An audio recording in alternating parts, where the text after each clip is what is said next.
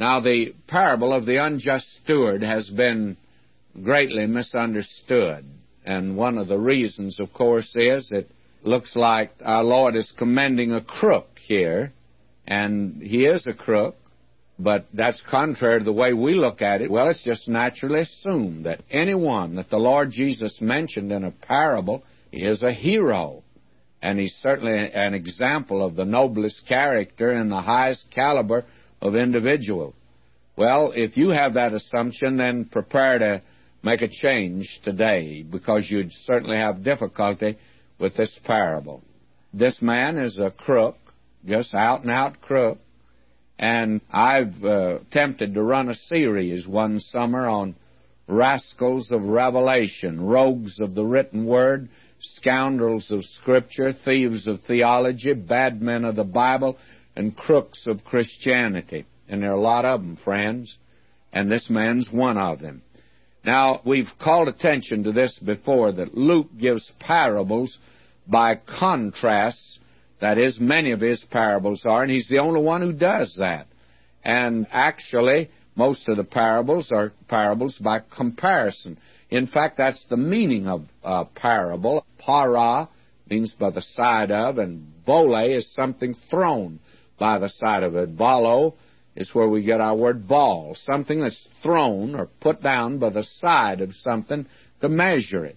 Well, sometimes that's done in contrast, and that's true in this particular case. Now, our Lord reaches out into the world, and he takes a man as an example who follows the principles of the world. And we are told in the Word of God, in fact, we are warned very carefully about that if the world hate you, ye know that it hated me before it hated you. If ye were of the world would love his own. But because you're not of the world, but I've chosen you out of the world, therefore the world hateth you. A child of God doesn't belong to this world, and he doesn't live by the principles of the things of this world. And again, Paul in Romans 12:2 says, be not conformed to this world. And Satan's called the god of this world. And Paul in Galatians speaks of the fact that the Lord Jesus not only died to save us, but he might deliver us right now from this present evil world. And we're told, love not the world, the things that are in the world. Now, the world is in which there is the law of life, and this man operates by that law. You know what the first commandment is of the world today? Self-preservation is the first law of nature. A shady deal is winked at. Questionable practice is countenanced today. A clever crook is commended by the world. This is the world of Bonnie and Clyde. This is the world of where a man like Billy Sol Estes can operate. The law is on the side of the crook today and the criminal. Every man, we are told according to the law, is considered innocent until he's proven guilty. And do you know the Word of God takes the opposite approach? God says that you're guilty until you're proven innocent. You say, you don't mean that. I sure do. He says all have sinned and come short of the glory of God. You can never become innocent, but you can certainly become justified before God. And there's no condemnation to those that are in Christ Jesus. And when you trust Christ, you're justified by faith. And that's the only way in the world we can be justified. I had a professor in a prep school I went to. It was near Vanderbilt University, and it was a school for rich boys. I went there because I was studying for the ministry, and they let preachers, boys studying for the ministry, go there for no tuition at all. And he always began every year by saying, I consider all of you as young gentlemen. And that crowd he had there, he knew they weren't gentlemen. And the interesting thing is he never treated us like gentlemen. Treated us like anything else but gentlemen. But that's what he said anyway. This is the world that we live in. Now, will you notice the man now, and I'll introduce him to you. He said unto his disciples, there was a certain rich man, and I don't know how he got rich, but he was rich, which had a steward, and the same was accused unto him that he had wasted his goods. Now, steward is a man that had charge of a man's goods. Abraham had a steward, you remember, had charge of all of his possessions. In fact, he went on the trip over to Haran to get a bride for his son Isaac. And David had a steward, you'll recall, in 1 Chronicles 28:1. And he had the responsibility and control of the chattels, all the physical possessions of the man, and actually of his children. And Paul says that it's required in a steward that a man be found faithful. This man would correspond to what you'd call the president of a corporation. He had charge of it. And he was guilty of malfeasance in office, misappropriation of funds. It's like the president of a bank who absconds with all of the funds, by the way. It's like it said of a Texan, an oil man down in Texas. He wrote a check and it said the bank bounced, not the check. And I tell you, some banks have bounced when the president left with everything also. And this is the man that's before. He wasted his goods. And he called him, and he said unto him, How is it that I hear this of thee? Give an account of thy stewardship, for thou mayest be no longer steward. In other words, give us an annual report, or bring your report up to date. And the day of reckoning had come for this man. He had to give an account. And he had a signet ring of the master that he used. He was the paymaster. And so what he did, instead of getting up a financial statement, what he did was, then the steward said within himself, What shall I do? Now notice this. He's going to use the law of the world. Self-preservation is the first law of life, and that'll excuse anything. What shall I do? For my Lord taketh away from me the stewardship. I cannot dig. This was a man that his hands were soft, and he wasn't accustomed to work out doors. He couldn't be a common laborer, he thought. I cannot dig. And then he says, To beg I am ashamed. It makes you smile to read that. He was ashamed to beg, but he wasn't ashamed to steal. And I think there are a lot of folk like that, too, by the way. And the very interesting thing is that he couldn't do either one of those, but then notice what he says. I cannot dig, to beg I am ashamed. I'm resolved what to do, that when I'm put out of the stewardship, that they may receive me into their houses. Now this man, he did not repent. He had no regret or remorse at all. He's crooked. He's called clever by the world. He's not able to work. He had no training for that. His age probably was against him. And he's not going to beg. He had a spark of pride, but he won't be ashamed to steal. He won't be ashamed to be dishonest. And what actually, he did more than that which was crooked. You notice what he did here. So he called every one of his Lord's debtors unto him, and he said to the first, How much owest thou unto my Lord? He said, 100 measures of oil. And he said unto him, Take thy bill, sit down, write 50. Actually, what he's saying is, How much do you owe my master? He said, Well, about 100 barrels of oil. Well, he said, It's cost $1 a barrel now. I tell you what we'll do. We'll just let you have it for 50 cents a barrel. Half, you see. And notice what else he did. He said to him, Just sit down, write 50. He said to another, And how much owest thou? And he said, 100 measures of wheat. And he said unto him, Take thy bill and write 80. I don't know why he didn't give this fellow the discount he gave the other one, but he said, Make yours 80 cents a bushel instead of $1. And he began as a crook, he ends a crook. He's just a bigger crook at the end than he was at the very beginning, and he's not punished. You know, these TV programs of violence, they give as an excuse crime does not pay, and that they're trying to teach that.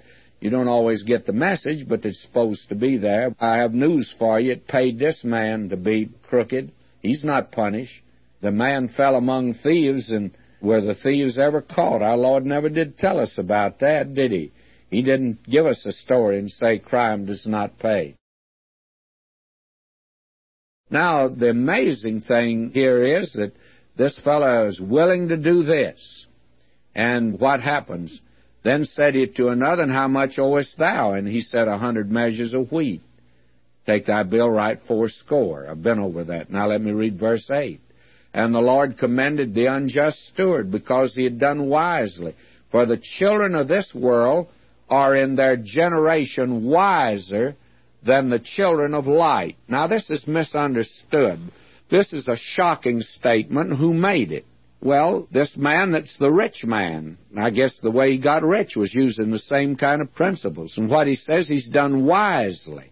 Wisely how? According to the principles of the world. And this is the world that hates Christ. It makes its own rules. It's the law of the asphalt jungle. It's dog eat dog. And this certain rich man, I think obviously he was a crook. And the worldly lord, he commended his worldly steward for his worldly wisdom according to his worldly dealings. But men are not measured by how they got their money today, but by what they have. My, that man's a millionaire. They never stop and ask how he got it. And our Lord says here, and notice this, for this is very important to see here, in their generation. Notice that. The Lord commended the unjust steward because he had done wisely. Now, the Lord's comment on that, for the children of this world are in their generation, according to their principle, they're wiser than the children of light. But I say unto you, make to yourselves friends of the mammon of unrighteousness. And that's the most shocking and startling statement of all. And it's the relationship of the believer to the mammon of unrighteousness. What's that? Riches, money. Money's not evil in itself. It's the love of money that's the root of all evil, not money. Money is what you would call amoral or unmoral. Money can be spiritual. Our Lord said, gather for yourselves treasure in heaven. We're to make friends of the mammon of unrighteousness, that when ye fail, that is, when you come to the end of the life, they may receive you into everlasting habitations. That is what you do with your money. He that is faithful in that which is least is faithful also in much, and he that is unjust in the least is unjust in much. Now notice, if therefore ye have not been faithful in the unrighteous mammon, who will commit to your trust the true riches? And if ye have not been faithful in that which is another man's, who shall give you that which is your own? Now this is a tremendous thing that he's saying here. We are stewards of that which is material. You and I actually own nothing. We're responsible to God. It's not only how much we give, but where we give. And that's exactly what he's saying here. He says the men of this world are wiser than the children of light. Now, I for years was in downtown Los Angeles at a church down there that's near the financial district. And I've watched these men, many of them through the years, that would go into a broker's office where you have the stock markets displayed up there, and they sit down there in the morning and they figure it out. And you know those men, they won't invest in any stock unless they think it's going up, or they play the market, and there's some that do that. Well, there's a Christian man told me that he played the market, and that's where he made his money. He would not accept an office in the church because he said, that's the way I made my money, and I just don't think I ought to accept an office in the church. I don't know how he reconciled the fact that he was a member of the church, but nevertheless he did that. And he was clever in the making of money. Now, how many Christians today are smart in the use of the mammon of unrighteousness, money, to use it to gather spiritual wealth? Does some brother come along and tell a sob story and move you, and you give to something that actually is not winning people to Christ, nor building them up in the faith, nor really reaching people with the gospel? Are you given to something like that?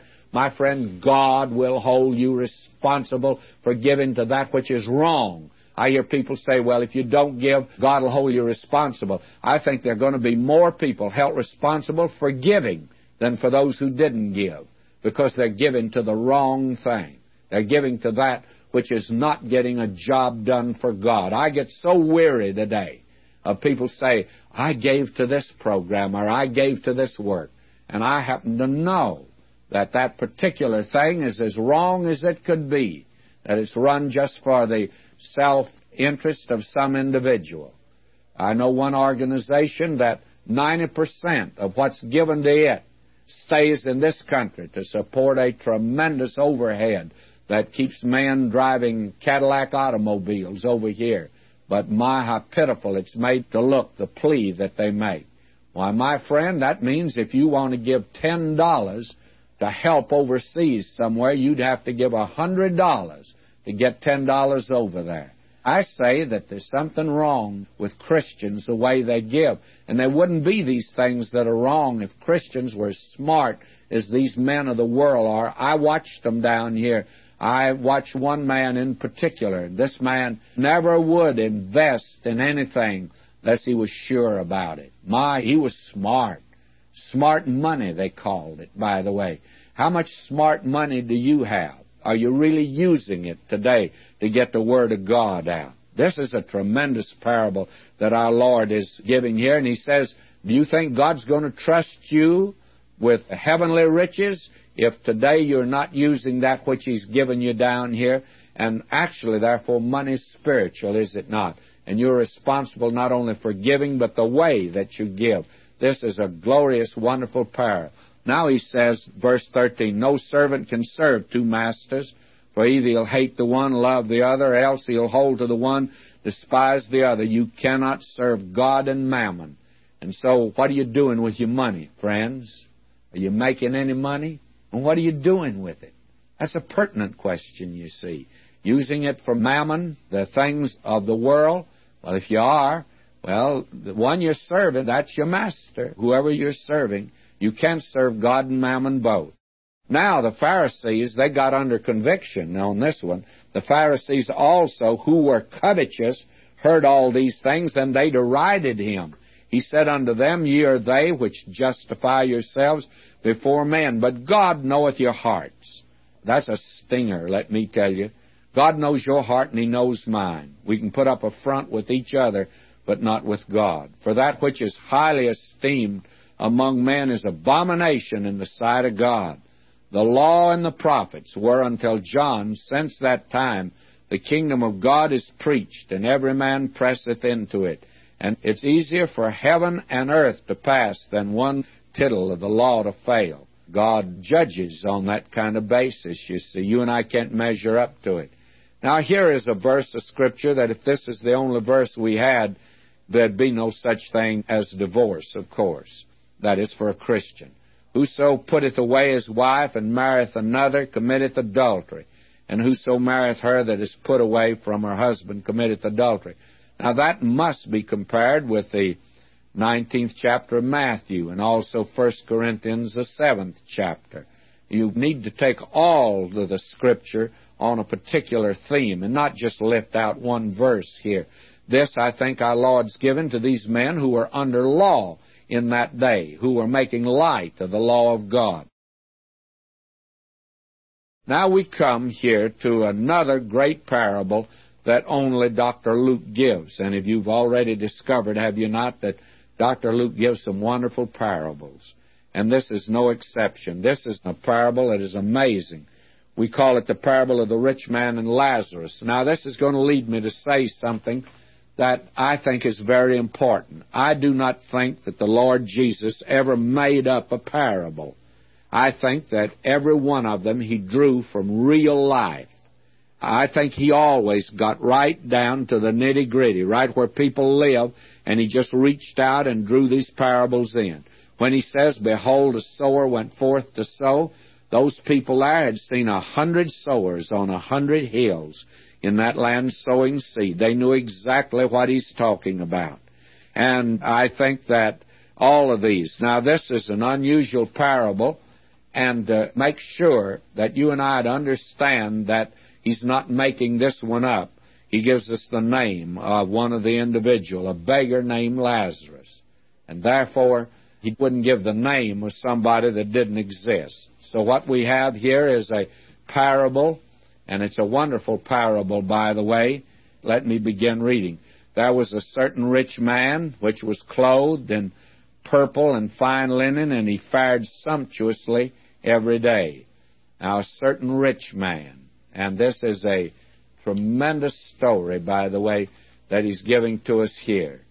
And this rich man that he's talking about here is a rich man that lived without God, and he died without God. And it moves into a realm that you and I know nothing about. This parable, our Lord will pass from this world to the next without making any break at all. There's no hocus pocus here, or abracadabra. Although the curtain between this life and the next life and this doorway of death, we know so little about it, yet our Lord bridged it here without any strain or stress at all. Now, when man is left to his own imagination, he seeks out many inventions, and he'd make unlimited speculation and wildest dreams. And today he does the most fantastic schemes that are imaginable. Imagine freezing the body of Lenin in order to try to make him come to life or make him look lifelike. Well, man using his imagination is in trouble. And in this parable we stand before the iron curtain of death, and we cannot penetrate it. Now, the important thing, what does the Word of God say? And there were only 3 men that ever spoke with authority on the other side of death. One is the Lord Jesus, of course, and the other is John, and then also, I should say, Paul. Paul was caught up to the 3rd heaven. Now, we find that this rich man here, and we need to recognize that he was a rich man that really put on the dog. That's the picture that you have here. He fared sumptuously every day. He put on the dog, and the poor man, the dogs licked his sores. I'm reading. And there was a certain beggar named Lazarus, which was laid at his gate, full of sores, and desiring to be fed with the crumbs which fell from the rich man's table. Moreover, the dogs came and licked his sores. Now, here are 2 men at the opposite ends of the social ladder and the financial ladder, and I suppose every other ladder. One represents the very top echelon of riches, and the other represents the lowest extreme of poverty. I do not think you could have 2 men any farther apart than these 2 men. And this poor man was dependent on the crumbs that fell from the rich man's table. He never was invited to sit at the table, but he was one that had to be kept in a menial place.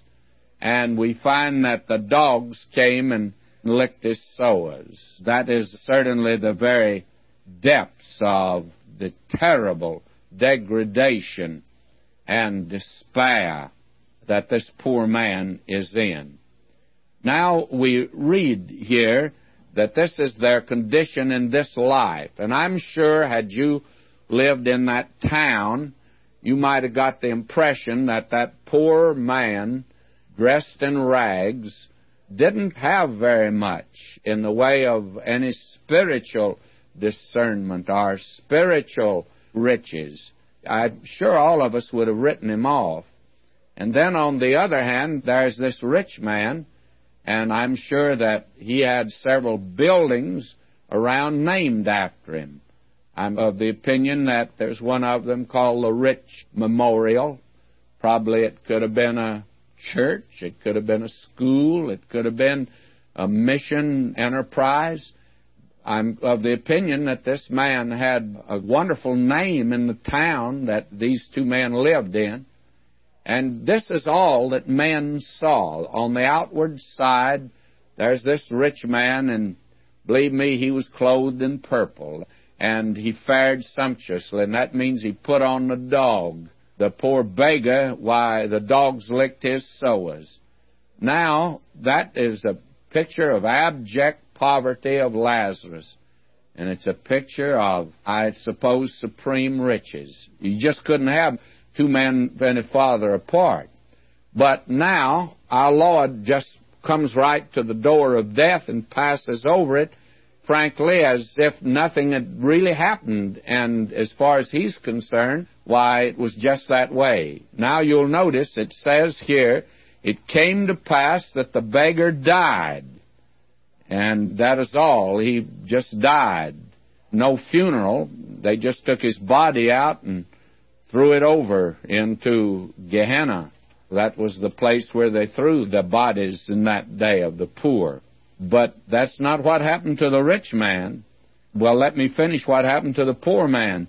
That's what happened to the body, but the minute he stepped through the doorway of death, there were angels that were his pallbearers, and he was carried by the angels into Abraham's bosom.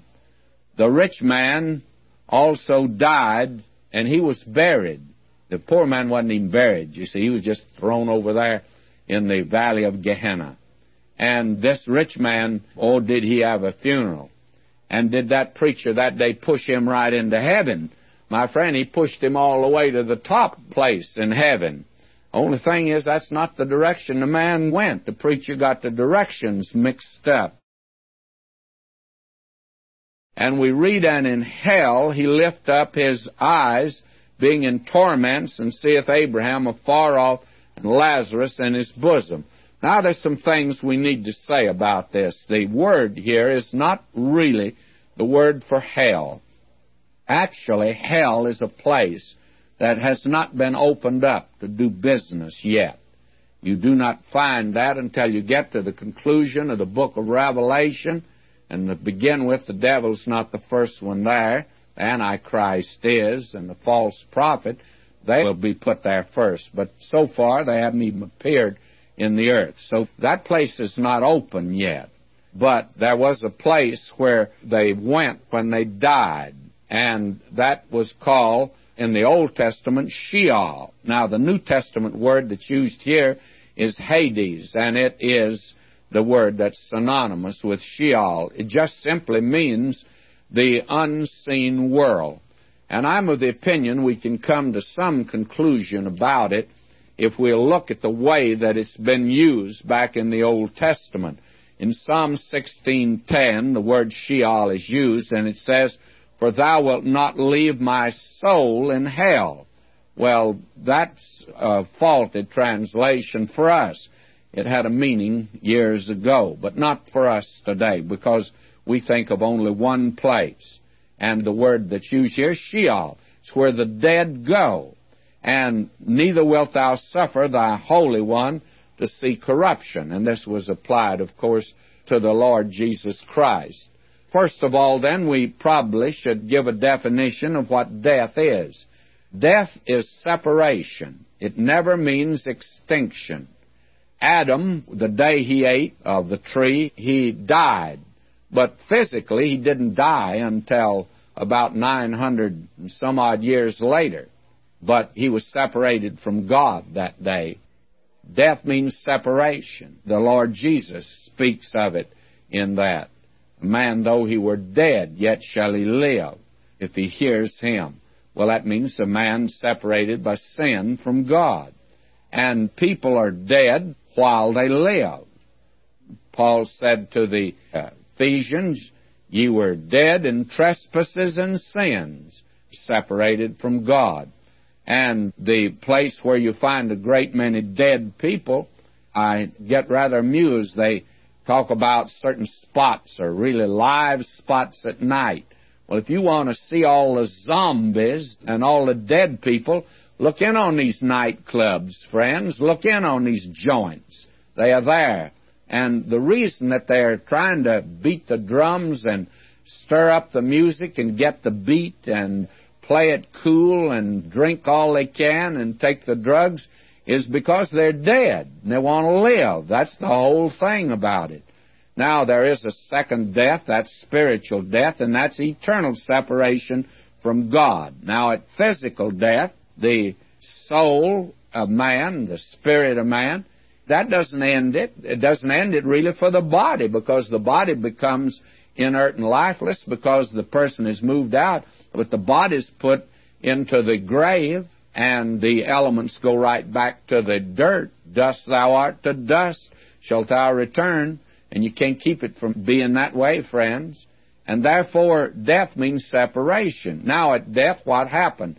Why, they left their body here, and the body of that poor man's thrown over in Gehenna. But that man, the minute he stepped over, angels who were there to take him right in the bosom of Abraham, you see. But when the rich man died, what happened to him? He went to the place of torment. That is the side of Sheol, or the side of Hades, where the lost go. And now our Lord makes that very clear here, and I think probably we ought to notice another passage of Scripture, and that's over in Acts 2:27. And I'd like to read that. Because thou wilt not leave my soul in hell, and that's Hades there. So you see, Hades and Sheol are the same word. And we're told over in 1 Corinthians 15, verse 55, O death, where is thy sting? O grave, where is thy victory? And that's Hades again, you see. That's where, in the Old Testament, the lost went to a place of torment, and the saved went to a place called here, our Lord labeled it, Abraham's bosom. Now, will you notice, though, our Lord reveals something here that we need to note. And in hell he lift up his eyes. This is the rich man. Being in torments, and seeth Abraham afar off, and Lazarus in his bosom. And he cried and said, Father Abraham, have mercy on me, and send Lazarus, that he may dip the tip of his finger in water, and cool my tongue, for I am tormented in this flame. But Abraham said, Son, remember that thou in thy lifetime receiveth thy good things, and likewise Lazarus evil things. But now he's comforted, and thou art tormented. Now the rich man didn't go to the place of torment because he was rich, and the poor man didn't go to Abraham's bosom because he was poor. But certainly their status had changed. And it was changed because there was in the heart of these men. And that's exactly what our Lord has been saying through this entire section. You can't judge by the outward appearance. The old cliche, you can't judge a book by its cover. That's a bromide I'm sure we've all heard. Now will you notice, there's some other things that are revealed here that we would not know otherwise if our Lord had not revealed them. But Abraham said, Son, remember that thou in thy lifetime receiveth thy good things, and likewise Lazarus evil things, but now he's comforted, and thou art tormented. And beside all this, between us and you, there is a great gulf fixed. Now there is a great gulf fixed.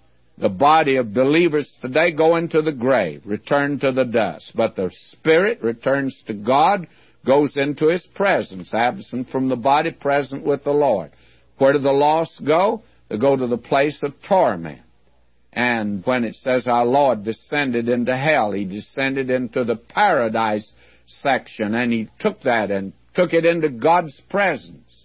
And the day is coming when Hades will be cast into the lake of fire. Men will no longer go there at all. You see, the body is merely our physical house in which we live today. Death, we move out of these old houses. I have been preaching for years that the modern method of burial is pagan and heathen, of attempting to cremate a body. I do not think that is Christian at all. The Greeks cremated, the Egyptians embalmed. The modern Parsi puts them in a hammock, lets the birds pick the bones. The Aztec digs a hole and drops them in it. The Hindus cremate and scatter the ashes in the Ganges. Well, you can do anything you want to with this old house after we move out. Even the word cemetery is a word that's quite interesting. It's the place where you put the body of your loved ones. It's a house like an inn or a motel. That's where you put the body of your loved one, and you put them there, and the body's asleep, but the spirit goes immediately. It's absent from the body, present with the Lord. Heaven's a place, friends, and the moment that you die, you're either going there or to the place where you ultimately will be judged. and then cast into the lake of fire. But the point is that God never intended human beings to go there. It was made for the devil and his angels. You have to choose that yourself, you see. And there's a great gulf fixed. You can't go, he makes it clear, so that they which would pass from hence to you cannot, neither can they pass to us that would come from thence. In other words, you make your decision in this life, friend. You don't get a second chance after this life. Then he said, I pray thee therefore, Father, that thou would send him to my father's house, for I have 5 brethren, that he may testify unto them, lest they also come into this place of torment. Now listen to this. Abraham saith unto him, They have Moses and the prophets. Let them hear them. And he said, Nay, Father Abraham, but if one went unto them from the dead, they'll repent. Now that's what a great many people think. He said unto him, listen to this, If they hear not Moses and the prophets, neither will they be persuaded, though one rose from the dead. And I think our Lord must have smiled when he gave this part of it, the end of this parable, because there's one that has come back from the dead, and he's that one, and they don't believe him any more than they believe Moses and the prophets. He was certainly accurate there. Now we come to chapter 17, and in this we have some things that we can pass over rather hurriedly. He gives them a lesson here in forgiveness. He said unto the disciples, It's impossible, but that offenses will come, but woe unto him through whom they come. It were better for him that a millstone were hanged about his neck, and be cast into the sea, than that he should offend one of these little ones. That is a severe thing that he said. I'll be honest with you, I think that I'd rather be most any person than one who's selling drugs to these young people today. I honestly believe the punishment of a person like that will be worse than any other. I can't think of anything worse than that. To cause a little one to offend. There are going to be some parents today. A man asked me once, he said, You made the statement that there's something worse than going to hell. And there is. You know, the thing that's worse than going to hell is to go to hell and have a son say to you, Dad, I'm here because I followed you. May I say to you, that's the worst thing that can happen to any person. Now, he is very severe here. There are those that talk about the gentle Jesus. Read some of these passages, and you'll find out how gentle he really was. He was gentle. He was with those children, but not for those who offended them.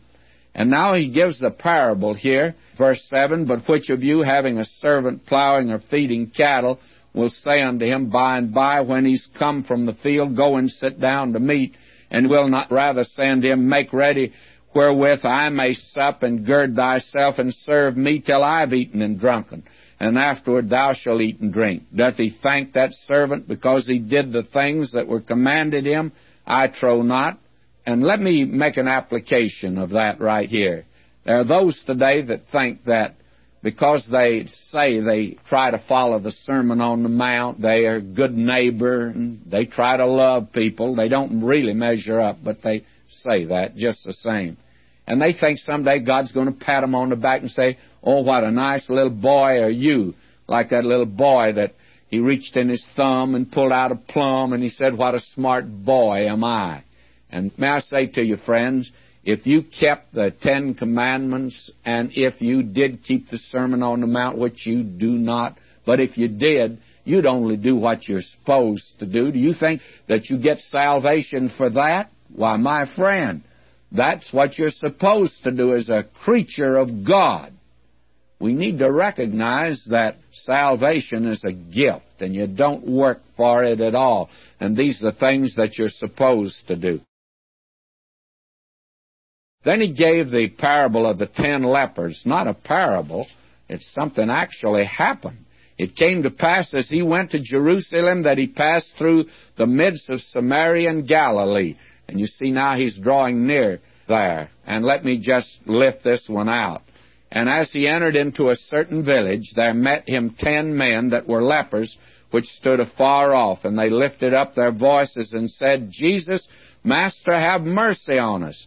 And when he saw them, he said unto them, Go show yourself to the priest. And it came to pass that as they went, they were cleansed. And one of them, when he saw that he was healed, turned back, and with a loud voice glorified God. And he fell down on his face at his feet, giving him thanks, and he was a Samaritan. And again the Pharisees winced at that one. And Jesus answering said, Were there not 10 cleansed? But where are the 9? They are not found that returned to give glory to God, save this stranger. And he said unto him, Arise, go thy way, thy faith hath made thee whole. In other words, his sins are forgiven. The others were healed, but not saved. That's an interesting thing. This man, because he came back. You know that today, thankfulness is that which must be in a Christian's heart. Why do you go to church on Sunday? Do you go there to worship God and to thank Him? Well, that's part of your worship, is to thank Him. And that's about the only thing that you and I can give God, is our thanksgiving, just to thank Him. How wonderful it is. We're to even make our requests with thanksgiving unto God. Everything should be done with thanksgiving, and we ought to have a thankful heart toward Him. What a tremendous thing this is. Then he speaks of the fact that the kingdom of God cometh not with observation, neither shall they say, Lo, here or there, for behold, the kingdom of God's within you. Now, who's he talking to? Well, when he was demanded of the Pharisees when the kingdom of God should come. Now, he's not saying the kingdom of God's inside those Pharisees. I'm sure you don't believe that. What he's saying, the kingdom is in their midst, in the person of Christ. He was right there in their midst. That's what he's saying here. Now, we are told in this last part of this chapter, and I'm not going into it because we've had this before, and we'll have it again, and that has to do with the fact that he's coming. He says, verse 29, But the same day that Lot went out of Sodom, it rained fire and brimstone from heaven and destroyed them all. Even thus shall it be in the day when the Son of Man is revealed. And that's when he comes to this earth to set up his kingdom. They are told here that there will be no warning given to them. The whole thought is that they should be ready at any moment because he might come. And that, of course, is true for the believer today, that we might be taken out at any time. Now, as we come to the 18th chapter of the Gospel of Luke, we've come, by the way, to a very wonderful portion of the Word of God. And I want to say just this word about him personally at this time, and I hope you will not misunderstand me. I believe that he was God manifest in the flesh. But I also believe that he was not any less God because he was man. But on the other hand, I believe that he was not any more man because he was God. I think he was a perfect man, a real man. I think, very frankly, had you been there in that day, you would have enjoyed his company. I think it would have been a real privilege to have been in his company and to have heard his laughter. I don't like pictures of him at all, but I never saw a picture of him laughing, and I think he laughed many times. We're coming to an incident that I'm confident that a great many smiled when he talked to them about what he's going to talk to them in this particular section here. This is a very wonderful incident that he's going to give us here, and it's on prayer, by the way. And this is very important, but our Lord was so human. You'd have loved him, to have known him. You would have been in his presence and just had the best time that you ever had. You know certain human beings down here. You love to be with them. You love their company. I know that there are several preachers. I love to be with them. They sharpen my wits and my mental powers. I get rather sleepy mentally unless I have somebody to sharpen me. And I love to be with these brethren, and they're wholesome men. They're men that you enjoy to be with. And one of them, when he's up preaching, he sounds so pompous and serious, but he's a real human being, and he tells some of the funniest jokes I've ever listened to. Our Lord was good at that. Will you follow me now in chapter 18? He spake a parable unto them to this end, that men ought always to pray and not to faint. Now, he's given the other side of prayer. Before he said that you don't have to storm the gates of heaven and knock the door down to get God to hear you. But he also saying here, don't be discouraged in your prayer life, and just keep plugging at it. I think that we just need to keep praying. That's the reason I urge people to pray for me. Just keep praying. I want God to intervene. My, how wonderful it is to have Him intervene. Now, listen to him, because this is a good one. Saying, there was in the city a judge, which feared not God, neither regarded man. Typical politician, you see. We got a lot of them just like this today. And we've got a lot of judges like this. They feared not God, neither regarded man. Everybody, I think, smiled, because in that day, I think they knew who the judge was. And in our day, I have a notion you know who the judge is also. Well, let's read on. There was a widow in that city, and she came unto him, saying, avenge me of mine adversary. This poor widow, you know. She came, brought her case to this judge. And he would not for a while, but afterward he said within himself, though I fear not God, nor regard man, yet because this widow troubleth me, I will avenge her, lest by continual coming she weary me. And avenge her means give her justice. Make sure she's given justice in the courts. And the Lord said, hear what the unjust judge saith. And now he draws from that this lesson. And shall not God avenge his own elect? Won't he protect his own which cry day and night unto him, though he bear long with them? I tell you that he will avenge them speedily. Nevertheless, when the Son of Man cometh, shall he find the faith on the earth? Now, I want to go back and look at this parable, because this parable is a great one. It's a wonderful one, and I hope you won't mind if I paraphrase just a little here, because I think we need to do that. You remember last time he'd been talking about the days of Noah and the days of Lot and Sodom and Gomorrah. You know, we live in a day when there's turmoil and trouble and crisis and criticism, doubt and disaster. There has been Vietnam. There has been the marches and the protests and the college campuses and the slums and the streets. And there's only two alternatives for you today, friends. Either you're going to faint or you're going to pray. And someone gave this little graffiti, if your knees knock together, kneel on them. That was in a churchyard in London during the Blitz. Now, prayer is the attitude of the life. It's the very essence of the life. And it's more than just uttering words. It's more than that. It is to long for the ultimate, to strive for the far-off goal, to long for the will of God. It's not just a Sunday morning to toss it off lightly, thy will be done. Do you really want the will of God? Now, this parable reveals persistence is rewarded. And what he's giving here is a parable by contrast. Now, God is no unjust judge, but the parable's about an unjust judge. He's a typical politician, and this poor widow, she came to him, and she said, I'm having trouble. I can't get justice in the lower courts, and I've appealed to you, and I wonder if you wouldn't help me. And he sort of looked up her record, and frankly, she didn't carry any weight in her community. She didn't count for any votes, you see. She couldn't get him any votes when he ran for office. He could pass her by. There are a lot of politicians like that.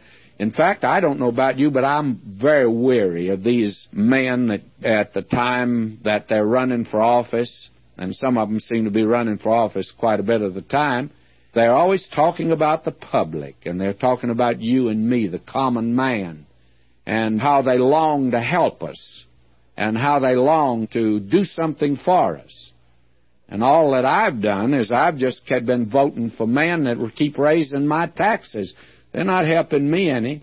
They just raise more taxes to build more schools, to burn them down.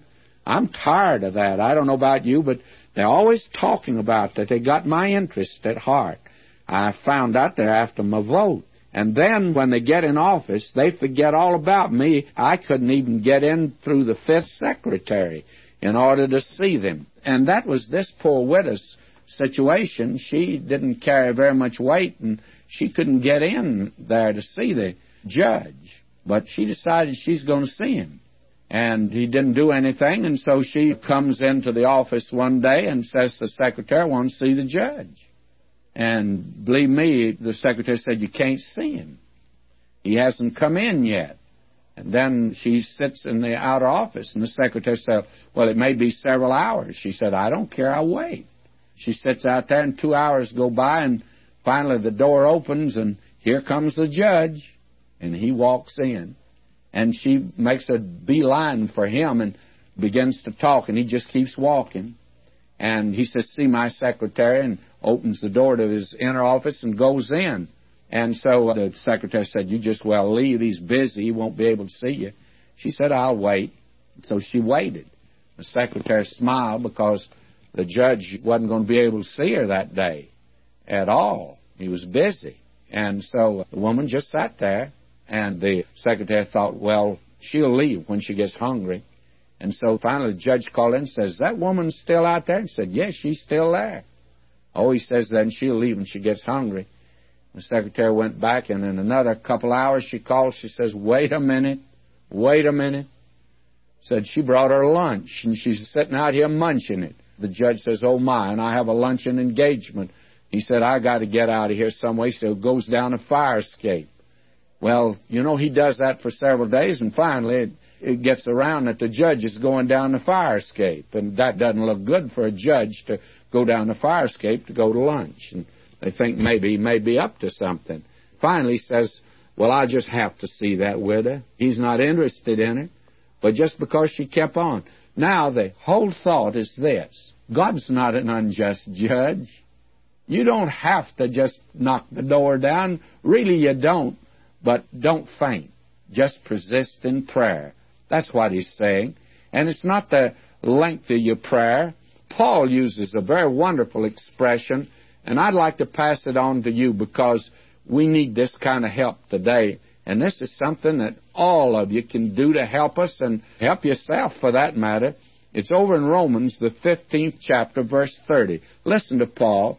He says, now I beseech you, brethren, for the Lord Jesus Christ's sake and for the love of the Spirit, that ye strive together with me in your prayers to God for me, that I may be delivered from them that do not believe in Judea, and that my service, which I have for Jerusalem, may be accepted of the saints. Now, that's what he asked them to pray for. But he says that ye strive together. And you know what that word strive really means? Well, it's the word that we get our word agonize from. And that's exactly what it is. You see, to agonize in prayer, that doesn't mean the length of your prayer. It's the depth of your prayer. It's not the words, but the feeling that's back of it. This is the way that Moses prayed. It's the way Paul prayed. And it's the way we should pray today. That widow sure was persistent, wasn't she? And God's no unjust judge. And you can afford to just keep going to him in prayer. And if you really mean business, you're going to move the arm of God one way or another. And he may make it clear to you that he's not going to do the thing exactly as you want it done, but he's going to hear and answer your prayer. And that's the reason I think we ought to just lay hold of God in a very definite way today about these things that concern us, that we feel deeply. And as you look about you today, friend, don't be discouraged. Don't faint. Please don't faint.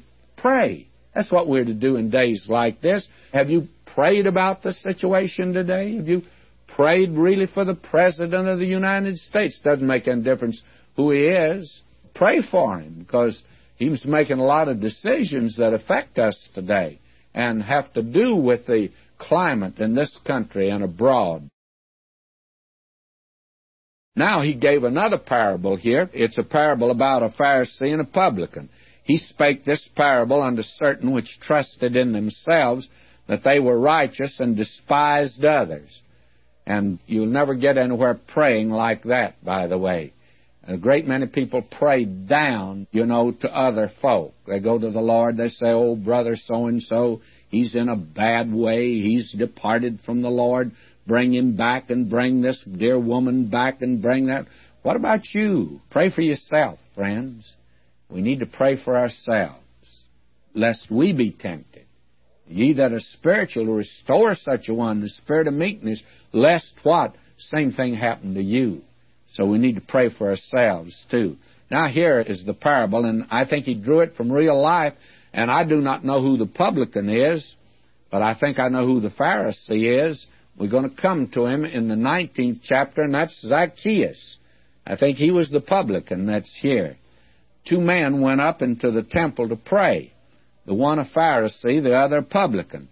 The Pharisee stood and prayed thus with himself. And I love the way the Lord Jesus said that, and I think everybody smiled. He prayed with himself. He didn't go into the temple to pray to God for anybody. He went into the temple to pat himself on the back and tell himself what a smart fellow he was. And if I may revert back to the nursery rhyme, he reached in his thumb and he pulled out a plum and he said, what a smart boy am I. That's the Pharisee. Now notice, listen to him. The Pharisee stood and prayed thus with himself, God, I thank thee that I'm not as other men are, extortioners, unjust, adulterers, or even as this publican. Believe me, in my book, he's a bigger sinner than all this crowd that he listed here. And he's worse sinner than the publican. That's what our Lord is saying. And notice what he did. He's a religious phony, by the way. And he went through religious exercises. He says, I fast twice in the week. I give tithes of all that I possess. Oh, is he a nice boy? And the publican, standing afar off, would not lift up so much as his eyes unto heaven, but smote upon his breast, saying, God be merciful to me, a sinner. And that poor publican stood away off. And actually, he didn't say, God be merciful to me, a sinner. You see, when that man was a publican, he couldn't go to the mercy seat in the temple. That was denied him. He had no part there. He was shut out from it. And what he's saying to God is, oh, God, make a mercy seat for me, a poor publican, to go to. And we're going to find out the Lord did just that thing, and he told a publican about it, and it'll be Zacchaeus. And I'll go in more in detail when we get over to the 19th chapter, and we're going to be there, by the way, next time. But here is the contrast between these two. And he asked the question, I tell you, this man went down to his house justified rather than the other, for everyone that exalteth himself shall be abased, and he that humbled himself shall be exalted. And I suppose the biggest stumbling block that all of us have is ourselves. I think the greatest hindrance today to being saved is self, because the man thinks he's good enough to be saved and he doesn't need to be saved. And the greatest hindrance today to Christian service is the reason God doesn't use a great many talented people today. To begin with, he never gave them a gift that they think they've got. They have arbitrarily attempted to use a gift. Now, I know a woman that wants to sing. She's determined to be a soloist. A young woman, she's taken music from about everybody, and I don't know much about music, but I know one thing, she can't sing. And yet she persists in it, and she feels like she's got a wonderful voice, and she doesn't have. And may I say that she could serve God some other capacity. I don't know what it would be, but she certainly could, because she is a Christian. I think God's given her a gift, but that gift just does not happen to be singing. You see, Lord, I'm a singer. Now I want you to help me out. Or, Lord, I'm a preacher. I want you to help me out. Well, Lord, it's not that. Lord, I'm a sinner. Help me out. Show me what you want me to do. That's the important thing. That's the all-important thing. You see, self gets in the way here. Paul said that he saw within his flesh there was no good thing, and that what he wanted to do, he didn't do. Who got in the way? The devil? No, Paul got in the way. That old nature that we could label Saul, you see. What a marvelous thing that he does here. And then our wonderful Lord here, oh, isn't he wonderful in this chapter? I think he had them all laughing. They all were laughing. It's wonderful to be with him. And notice now, children loved to be with him, and they brought unto him also infants, that he would touch them. But when his disciples saw it, they rebuked them. Even the disciples said, oh, don't bring the little children to them. But Jesus called them unto him and said, suffer the little children to come unto me, forbid them not, for of such is the kingdom of God. That is a tremendous thing. That little one dies in infancy. You can be sure one thing. Our Lord said that not his angel, his spirit is before my Father in heaven. He says here, verily I say unto you, whosoever shall not receive the kingdom of God as a little child shall in no wise enter therein. You remember he'd already said something about offending these little ones. And he said it'd be better for you that a millstone was hung around your neck. You see, the little one will follow you. The little one actually thinks you're God. Do anything you want them to do. Has complete trust in you. And God have mercy on you if you don't bring them the right way and bring them to God. He said, suffer the little one. Let them come to me. Don't try to keep them from coming to me. And they would normally come to him. Oh, you say, but you say they have a fallen nature. They sure do. But you see, that little one hasn't reached the age of accountability. And the only decision it can make is the decision that's suggested to it. But that's the nature of the little child. And then the little one grows up and develops that little will of his own. Then that's when the trouble begins, is it not? Our Lord says, let them come to me. Now we have here the instance of this rich young ruler. And the Lord Jesus loved this man. May I say that it's another very wonderful story. And I'm just going to touch it for the simple reason we've had it in Matthew and we had it again in Mark. And one thing that we'd like to say about this young man is that our Lord made inquiry about the young man's conduct. You know, the Ten Commandments are divided into what's known as the pietas and the probatus. The pietas is a man's relationship to God. The probatus is a man's relationship to man. Well, the very interesting thing is, this is the life of this young man. And this life of this young man was a good life, by the way. He kept the part of the commandments that related him to man. And the very interesting thing is that this young man could pass on those first ones. But what about his relationship to God? That was his problem. He demanded that the young man put Jesus first. That's what he's saying. And he had riches, and he'd been putting those first. And he showed the young man the impossibility of man to save himself. You've got to give up everything and come follow me. And in spite of all of that, Jesus loved this young man in spite of the fact he would not follow him. And he'll love you. Well, who is that young man? I do not know who he is. It may be you today. I don't know. But he loves you. I do know that.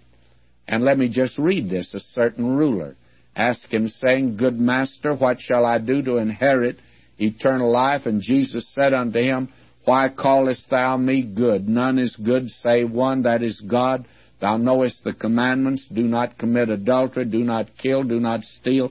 Do not bear false witness. Honor thy father and the mother. And he said, All these have I kept from my youth up. And I say to you, he's a remarkable young man. But down here in his relationship to God, that's exactly what he did not have. All right, we'll go by that then, and we find again the Lord Jesus is announcing His death to His disciples in verse 31. He announces that. And then the blind man is healed near Jericho. We've had that before in both Matthew and Mark.